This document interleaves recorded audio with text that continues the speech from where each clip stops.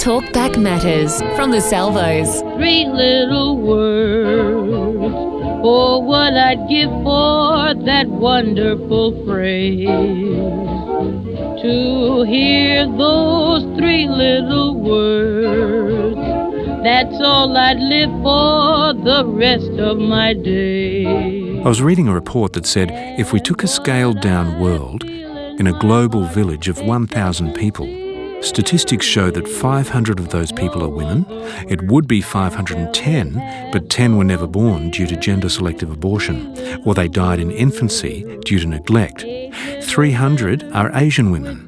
167 of the women will be beaten or in some other way exposed to violence during their lifetime. 100 of the women will be victims of rape or attempted rape. I've got the spokesperson for Amnesty International, Ming Yu, on the line, and she's going to comment on these bit by bit, starting with the area of gender-selective abortion. It is harrowing, and according to UNICEF, the two most populous countries, which are China and India, they practice female infanticide, as well as quite a few other countries around the world. But it's a cultural thing that it's probably not even possible to ever change, do you think? I think that cultural practices change over time.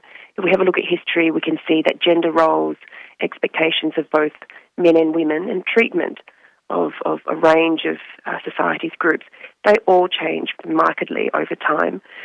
So I believe that with awareness raising, with different activities such as more education for a range of, particularly the poor people, which largely are women, those factors combined, as well as government action, that can definitely resolve and change these kind of statistics. So do you think that they would be receptive to us going into their country to bring that about? I don't think it's about intervention so much. Change needs to come from within a country, within a people. What about in situations where in one of the eastern countries it's actually a religious thing, the gender-selective abortion? In my view, religion is often a reflection of society's standards, and society does, as we know, markedly change over time. That's my belief, and the statistics show that. When we study different countries, when we review histories of how women have been treated and girls have been treated, you can see very clearly that things have improved in a number of cases. Okay, if we look at the global village again of the 1,000 people where 500 are women, 167 of the women will be beaten or in some other way exposed to violence during their lifetime. So that actually translates to about a third of women, and that is a global statistic which is reflected in many countries. And I was also having a look at some of the Irish statistics, and they're pretty high as well. And often with this kind of violence, it's actually perpetrated by their male partners, right, or a member of their family. Right. And causes me to think about, well, what needs to change and why does this happen? In that village, 100 of the women will be victims of rape or attempted rape. Again, we translate that's 20% of women, so 1 in 5. Again, that statistic is relevant globally. And almost half of the women who do experience rape or attempted rape, it's usually from their male partner or their male ex-partner. And what about the fact that a lot of the rapes or attempted rapes aren't even reported? Well, that's something definitely to consider about these statistics. Is it's based on what is available knowledge. What are your thoughts on? Do you think that there are some women that do anything to perpetuate the way that they are treated? That is a very interesting question. I do think that both men and women do perpetuate gender inequality and sexism, but in very different ways. So in my view, if you're a woman and you do observe or you experience something that is unfair because you're a woman, then that's the opportunity for you to speak up, to make a change in your own life as well as perhaps for another woman. So I think for women everywhere, what we do to perpetuate this behaviour is when we don't take action, when we don't try to do something to change this so it becomes equal treatment, whether you're a man or a woman. What are your thoughts then? I've heard it said that with regards to being victims of rape or attempted rape, I've heard it said that some women, the way they dress, help to bring it upon themselves. What are your thoughts on that sort of a comment? Yes, I've heard that comment quite a lot. My view is that it doesn't matter what you wear. No one deserves to be raped.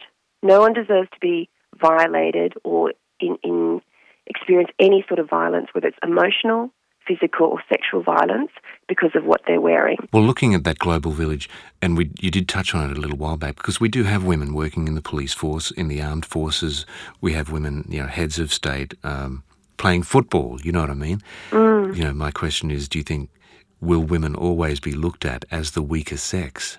I guess my view would be that there's very little in life that is permanent, particularly in society, because it's humans that construct the society. And if you study history and social change patterns, you can see that attitudes and behaviour and treatment of different people, all of that changes greatly over time. If we compared, even, for example, the way I'm treated in my generation compared to my parents' generation, there's a huge change in the expectations of gender roles.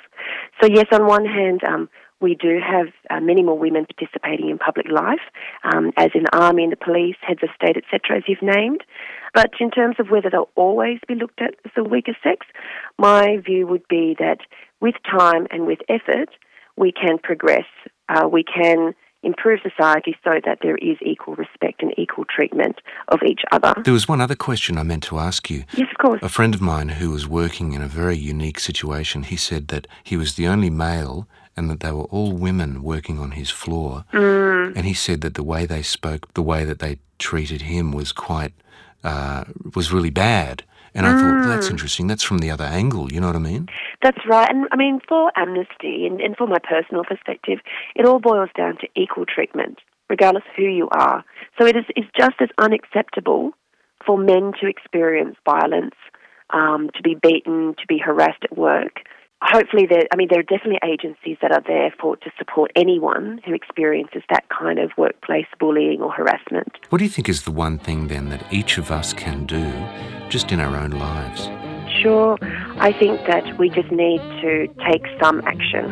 Whatever action you're comfortable with, as long as you're not sitting by and just shaking your head at how awful these statistics are, in whatever way you're comfortable, take action. There's many groups out there, there's government bodies, there's many supportive individuals who can basically assist you as we try to change some of these horrible statistics, because these statistics are just made by human beings. We can change the reality, definitely. Yeah. Ming, thanks for your time. Thank you very much for having me on the program. 3 little words, oh, what I'd give for that wonderful, wonderful phrase, to hear those 3 little words. Ming Yu is a spokesperson for Amnesty International. I think it's summed up pretty well in the Bible in Ephesians chapter 4, when Paul wrote 2,000 years ago, "Be kind to one another, tender-hearted, forgiving each other, just as God in Christ has forgiven you." Light and Life, the Salvo's weekly radio show.